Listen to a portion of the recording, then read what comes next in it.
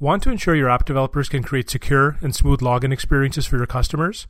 With Curity, you can protect user identities, secure apps and websites, and manage API access. Find out more at curity.io. Good day, folks. This is Shane Hastie for the InfoQ Engineering Culture Podcast. I'm sitting down today with Kristen Buchanan. Kristen, welcome. Thank you very much for taking the time to talk to us today. Shane, absolutely. Thank you for having me. It's a pleasure to be here. Now, you are the founder and CEO of Edify. Do you want to tell us first a little bit about yourself and a little bit about Edify, please? Thank you for asking. So, as you mentioned, I'm the founder of Edify, and we today are the engineering onboarding tool for high-performing engineering teams. So what that really means is that we allow engineering managers to very quickly create a technical onboarding plan and then automatically offer that out to their new hires. We call it deploying it out to their new hires through Slack so that their new hire is never alone and can always unblock themselves through working with the bot or getting connected to other team members and being able to ask their other team members more intelligent questions. And our big vision really is to be the operating system, not just the onboarding tool for high-performing teams. So it's a little bit about the company. And then me, I am, coming to this company on the heels of my last business. I ran not a venture funded startup. I ran a sort of regular, money in, money out business for 6 years prior to running this, where I actually was also working on software engineering onboarding. I was consulting to companies all over the world and helping their engineering teams in a number of different places, including onboarding. And before that, I actually came from the world of museum learning and art history. I was an adult learning specialist and supported a lot of different kinds of museums and nonprofits. And so found my way into tech in some strange ways, but have loved it and really enjoy being sort of in this middle zone between technology and the rest of the business. Thank you for that. So what's the problem with engineering onboarding? Why do we need a special approach? It's an excellent question, especially given that there's really not much on the market today, right? The sort of status quo is that most engineering teams have some document. It's usually a Confluence doc or a GitHub repo. Maybe they're a little more advanced and they've got a Trello board or an Asana board, and they're using that to catalog a list of documentation or a list of tasks, right? So that sounds fine, right? Except for when you think about a couple of different things. One is that I've never met an engineering team who had a very well-organized Confluence, right? And whose engineering documentation was actually up to date at any given time, right? That's just a natural consequence of developing software, right? Things just changing too frequently. And really the code is the source of truth, right? But there's a lot of interpretation on that code. And so when you offer a new hire this checklist, it's usually without context. And this gets to the second kind of big problem about onboarding is that a checklist is actually one of the least effective ways for adults to actually learn something new. And so if you take a look at adult learning science and the most up-to-date theories on how adults learn, you'll find that adults really need to be party to and making decisions about their own learning experience. And software engineers are no exception from that. And so software engineers often like to get into the code really quickly, start to solve problems and get into their puzzle work. And yet they still need the historical context. They need the cultural context. And so without a real program around it, you don't really have the tools that you need to get someone up to speed in a relatively reasonable frame of time. We call that time to productivity at Edify. I've heard wide numbers in how long this time to productivity, lovely term, takes. In some organizations, as much as a year and a half. How do we shrink that? How do we get people not hit the ground running, because I think that's unreasonable, but more productive? Yes, and then let's tackle what's productive, but we'll pause that for a moment. And I think this is such a good question. And, while listeners can't see sort of both of us using air quotes around productivity, which I think we'll get to in just a minute, but that's an excellent question because the number really can range so widely. And you're right, on the far end, where I would be really concerned is it takes 12 to 18 months to get someone up to speed. I'm chiefly concerned about that because the average tenure of a software engineer is about 18 months now anyway. So that's quite a long time. But on the shorter end, I see junior engineers, often junior to mid-level, taking 7 to 9 months to get up to speed, which is still quite long. And then even senior engineers can take a quarter or more to get up to speed and to feel really productive. And so we'll, I'm sure, dig through this in a minute. But when I think about how to actually bring those numbers down, I go back to adult learning science. I go back to what is the right way to scaffold the information so that this new hire can see where they are today, where they should be, and what the delta between those 2 points is, and where's the ladder to climb that mountain, if you will. So what are the types of things that a new hire in an engineering team needs to come up to speed with? In my eyes, are sort of 4 main categories of knowledge. And this is actually something that I developed in my last business as I was working with engineering teams all over the world. I used to, back before COVID, when you could actually be in an office with people, I would go and bring these big, the giant Post-it notes that are so fun to use. I would put 4 big Post-it notes in the room, in a conference room, with all the engineering managers. And I would give each of the managers a pile of Sharpies and Post-it notes. And usually there would be some pizza or some candy or something else there too. And I would ask each of those engineering managers to basically write until they couldn't write anymore on 4 different topics. So process, how do we do our work? Product, what do we build? And sometimes there's more than one, of course. And then professional expectations, how do we behave when we are building these things? And finally, of course, tech and tooling. What are the building blocks that we use to build these things that we ship? And pretty much anything that an engineer is going to need to know is going to be in one of those 4 categories. And I am not dogmatic about what goes into what category, as long as it's on there somewhere. This is just a place for us to start ideating on what should be in a new hire's experience. And what ended up happening is, each individual manager, I'd give about 15 minutes for each of the 4 categories. And then everyone would go and put their Post-it notes up on the poster boards. And there could sometimes be between, 60 and 100 Post-it notes per board, right? And then I would go and take it back to my office and I would basically dedupe those Post-it notes. And there would still be 40 solid, unique items there. So after years and years of doing this at so many different engineering organizations, I ended up having a list of several hundred of these unique things that I called learning touch points, because each one was unique in and of themselves. So on the simple end, it could be, what are the tools I need to set up my development environment, right? To what are our linting practices, right? And it gets, more and more complex as you go through what the actual software development lifecycle is and how do we actually get product to market. So those are the big categories of knowledge that to me really matter in helping an engineer get comfortable, right?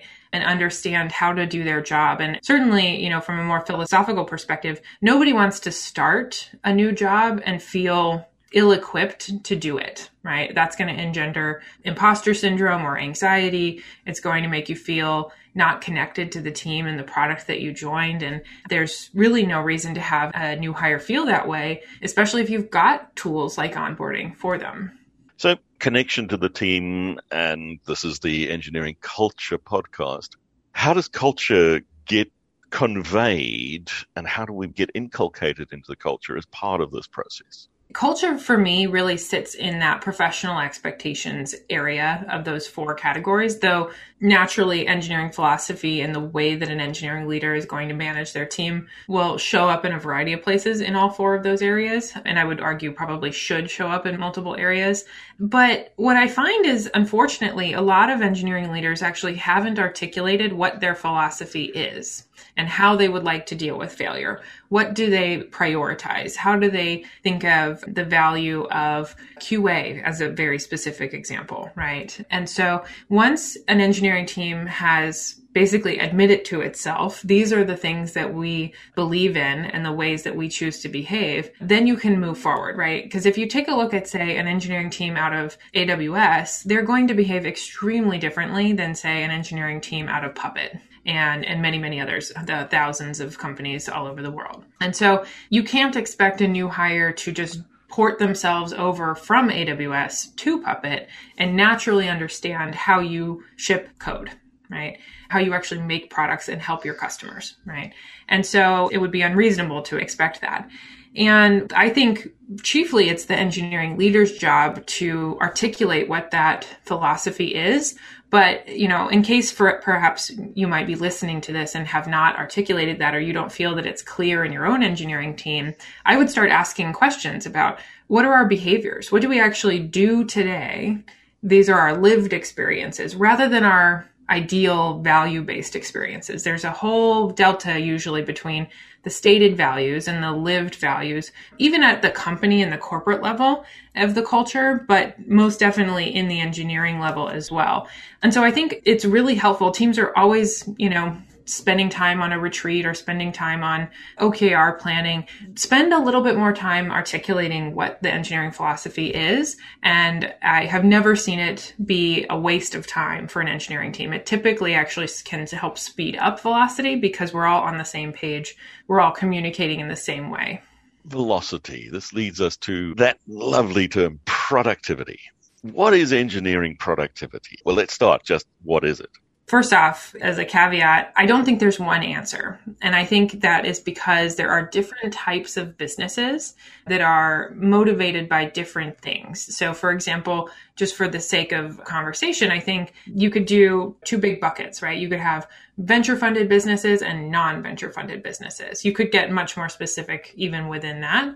Private equity, for example, versus a public company versus a small venture funded startup versus a bootstrap company. So it's really critical to actually understand what are the motivations of the company, because that's going to have downstream effects in how you assess the productivity of your engineering team. But I think for me at the base level, engineering productivity is about how are the people in your engineering team able to do their job and produce the outcomes that your business needs for customers.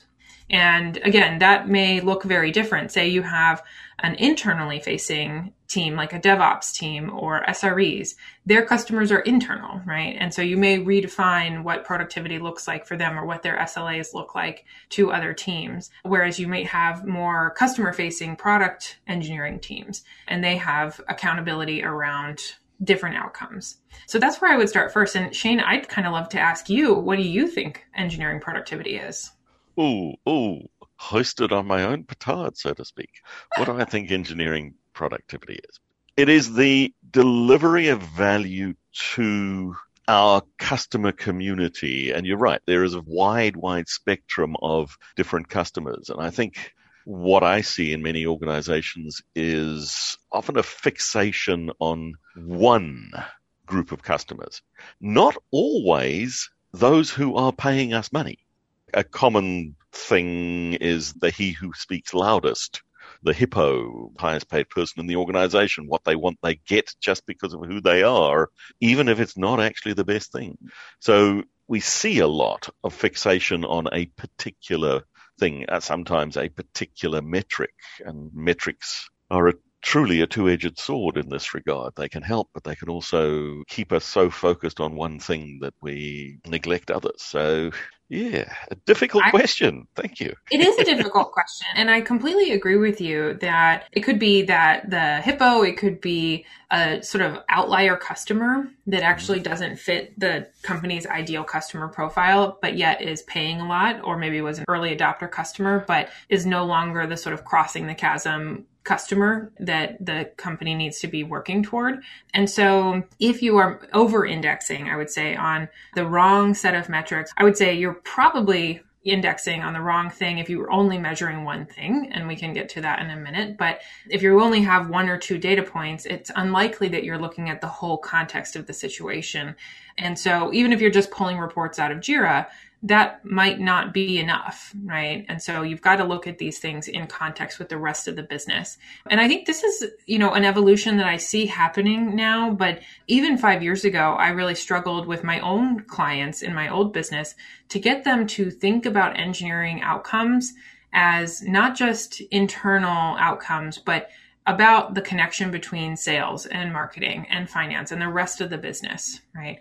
And I see that changing now, but it's often I see sort of people thinking, well, this is just what I have to do as the person responsible for engineering at this company, right? And I don't necessarily have to think about the complexity of these other organizations and how we have interrelatedness. I call that organizational agility, that ability to think about yourself and your outcomes as connected to the rest of the organization. So not to get too far afield, but you mentioned metrics, and this is something that I am extremely passionate about. There are some maybe philosophies and then some products on the market that I think engineering teams are being offered that feel maybe like not the right thing for me. So for example, I think perhaps one of the easiest things you could do to measure productivity would be to say, well, how much code is getting written, right?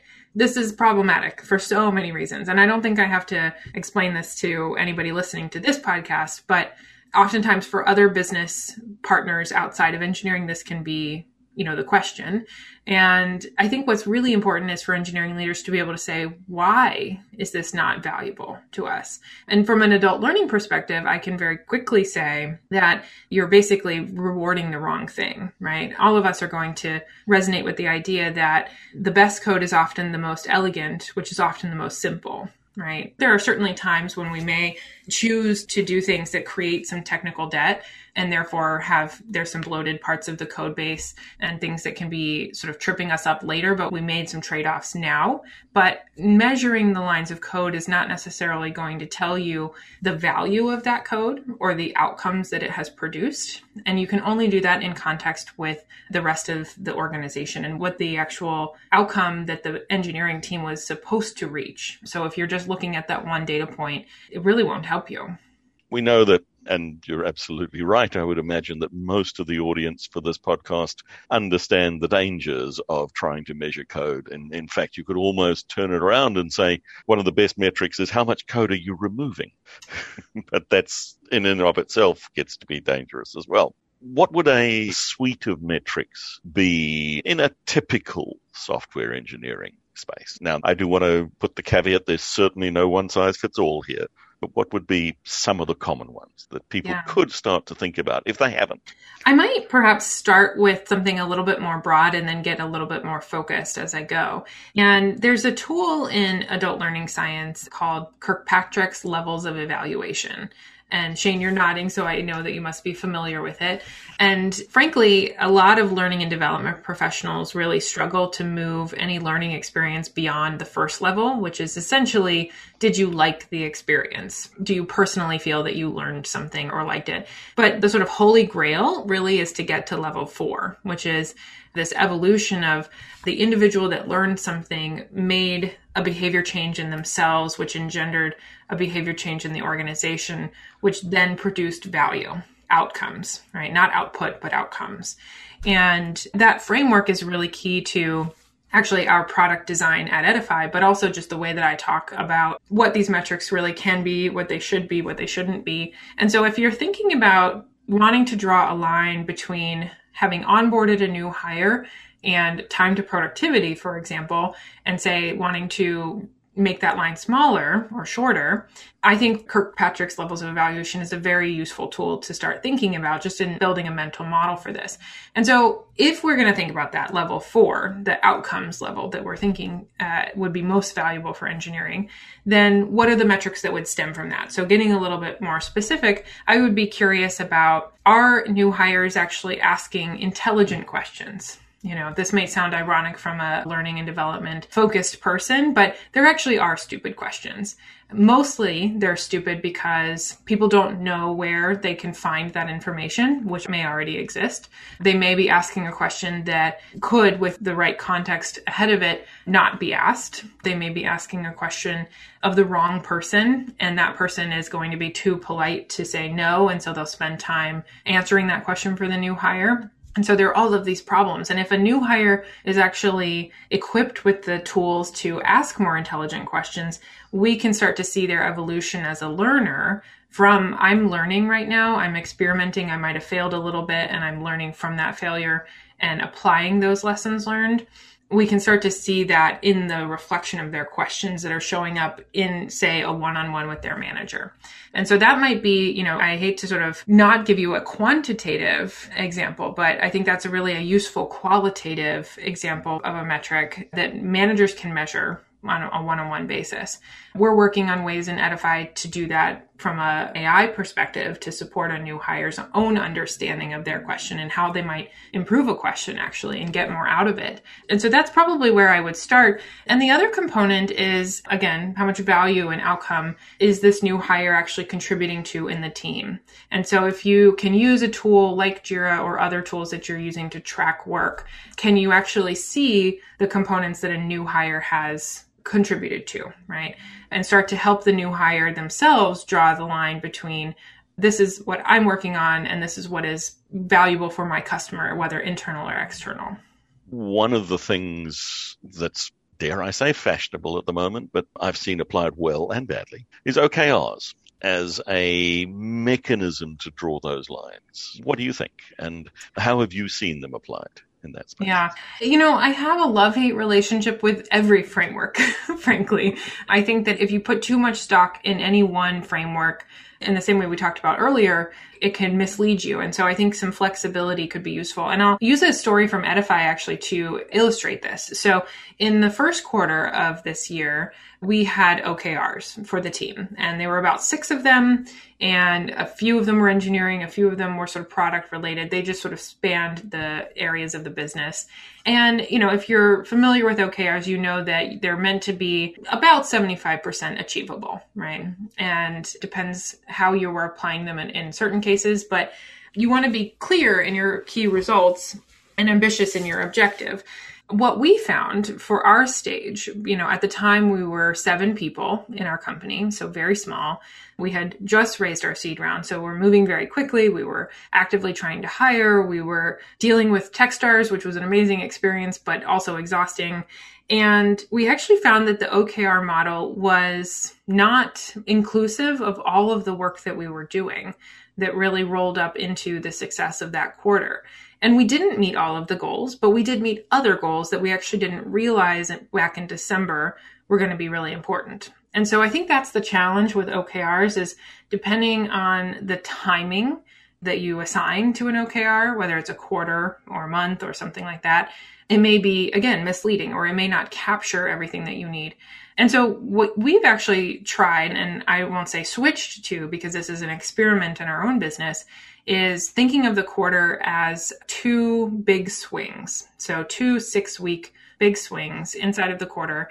And a 6-week swing for, say, the engineering team is going to have a couple of sprints within it, right? And that has been really interesting for us this quarter because it's engaged our engineering team in taking ownership individually and as a team for things that they're going to ship, that they're going to be proud of and demo in about 6 weeks. And so we are just about finished with our first swing. And so I'll be curious to see sort of the outcome of this and what we learn from this experiment. But I think that OKRs can be very useful if they're cascaded down correctly and if there is real buy-in. And that buy-in has to come from actual ownership. It's not just, oh, yes, I agree, this is a good OKR as an individual contributor engineer.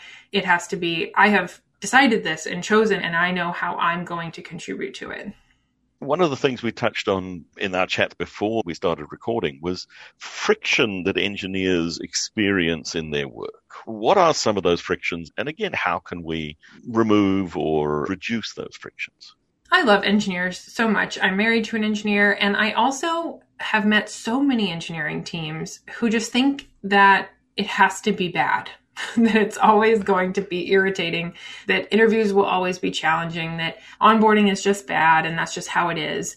And they sort of just let the friction pile up and work around it.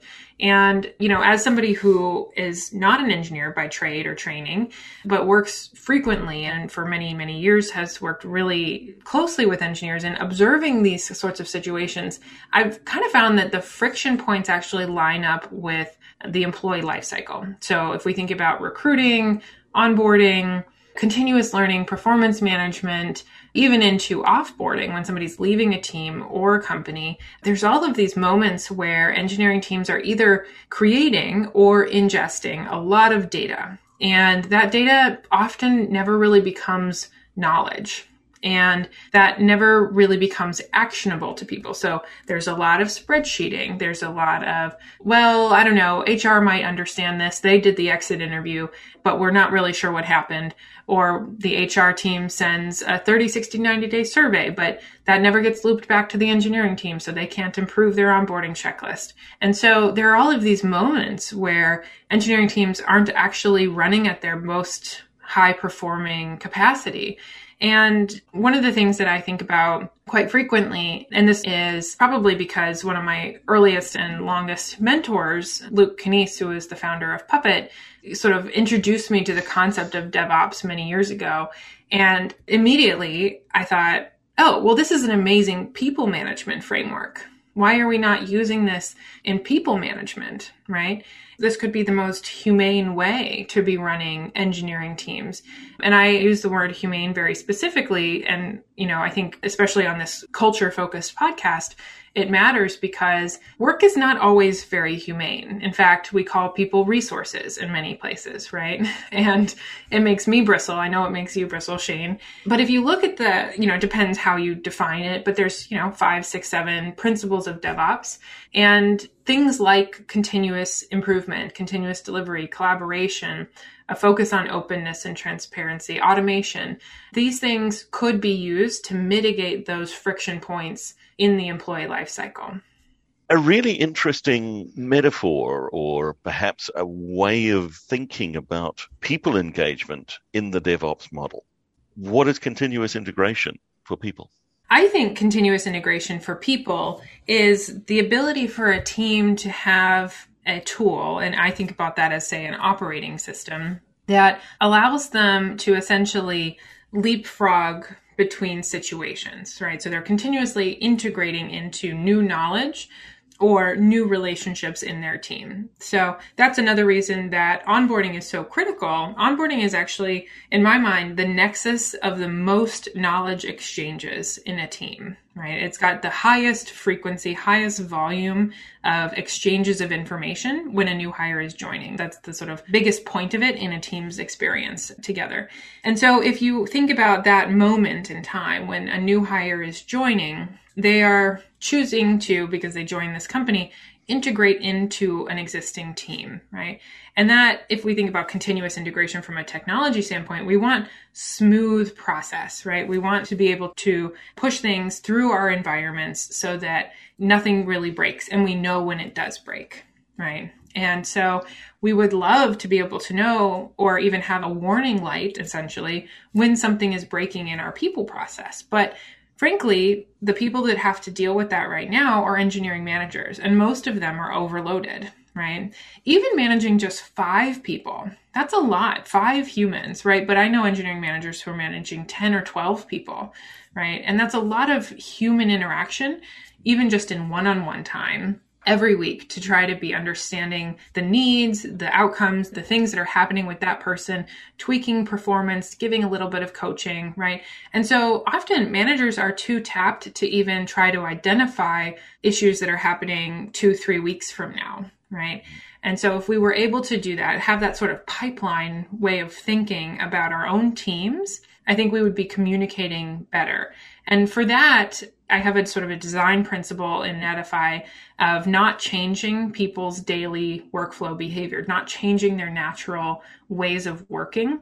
Because when we change people's ways of working, or when we try to, I should say, it's usually not successful, right? My favorite analogy of this is if you've ever been walking, say, where there's a big grassy space and there are sidewalks, but the fastest way from one end of the area to the other is actually not through the sidewalk. People are going to carve a path through the grass, right? And that's an interesting way to see what people actually wanted to do and how traffic was actually working. And so that happens in our teams. And so if we had that kind of tooling to tell us, this is actually what's happening, or this is what needs to happen, we might be more intelligent about how we work with one another. I imagine this from an outcomes perspective, this kind of continuous integration or other components of DevOps applied to people management would actually be helping us run more humane organizations where we could say, okay, you've been here for 30 days. it doesn't appear that you're enjoying this work and it's not a good fit for you technically, let's offboard you quickly and get you into a role that is better for you, right? Somewhere else. Or, wow, you've actually sped through this experience and we didn't realize you were going to be at this high level. Let's give you some more complex tasks to be focusing on, right? Even not just in new hire experience, but the rest of your team as well. Teams are an interesting environment, aren't they? We have a common, what would I call it, almost a dichotomy. And we know in high-performing environments and organizations, one of the values is stable teams, keeping people together long enough to go through whatever model you want to use, form, storm, norm, perform, or whatever, but getting to a point where they are effectively collaborating. On the other hand, the average tenure of a software engineer is 18 months. Organizations are growing rapidly or changing. There's a lot of change in those teams. How do we maintain this productivity and performance while embracing and adapting to that change? It's a wonderful question. And my sort of first answer to it is have the system developed before you are doing that change, right? When I was a consultant, this used to drive me insane that some company would raise a bunch of money and then they would have 50 open positions and they wouldn't call me until they'd hired half of them and they'd had bad experiences with the onboarding. And then they would say, oh, now we need to fix this, right? And it's like, well, it was going to take me 3 to 6 months to get this built for you. As a consultant, thankfully, it takes much less time with our software. But it's like, well, what if we had the system built 6 months prior so that we could be retooling it, seeing what was working, testing it on our current team members, getting feedback, same way that we build software, right? Or would hope that that's the same way that you build software. And that's what I encourage engineering leaders to do. That's what I'm trying to build with Edify so that we can make this easier for customers so that they have a system that basically is a soft landing for new team members as they're joining, moving, changing. Things are changing, requirements are changing, and we need to communicate those things out. I have a customer now at Edify who has a very, very well-pronounced engineering philosophy, actually. But his problem is that he's hiring 60 engineers and they don't come from the same background. And he has a very specific way of working and he wants them to learn this, right? He doesn't want to assume, oh, you came from AWS or you came from here, or you came from there. And so you're going to work this way, that I want you to work this way. And so he's got to keep layering people in, but he's not scalable, right? He can't have a one-on-one for an hour and do this workshop on his engineering philosophy every time a new hire comes in, even every week. He can't do that, right? So thinking about what is automatable, what systems could be made. And I really encourage engineering teams to be creative about this thought. You know, I said earlier that I meet a lot of engineering teams that just feel like it has to be bad. And I don't think it has to be, right? If you could wave a magic wand and say, I wish I didn't have to do that work, or I wish I didn't have to communicate in that way to my business partner. I wish they could just figure this out, right? I had somebody the other day tell me that what's the most challenging right now for him is other business partners will come and ask random people on his dev team for answers, right? It could be the marketing person asking some front-end developer about something. And that breaks their focus because it shows up in Slack. So you have switching costs, right? You have all of these painful points. But if there were systems for this, where that question could get in a queue, that question could be answered through automated documentation or a bot that queries the existing documentation and tries to shield the dev team from that, then you can start to retain that high velocity, high performance culture. Kristen, thanks so much. Some really interesting points in here. If people want to continue the conversation, where do they find you? I'd love to talk to people on Twitter. You can find me at Kristen Maeve. You can also reach out to me on LinkedIn, and I always love having conversations with engineering managers and leaders who are trying to do this for their teams. Thank you so much.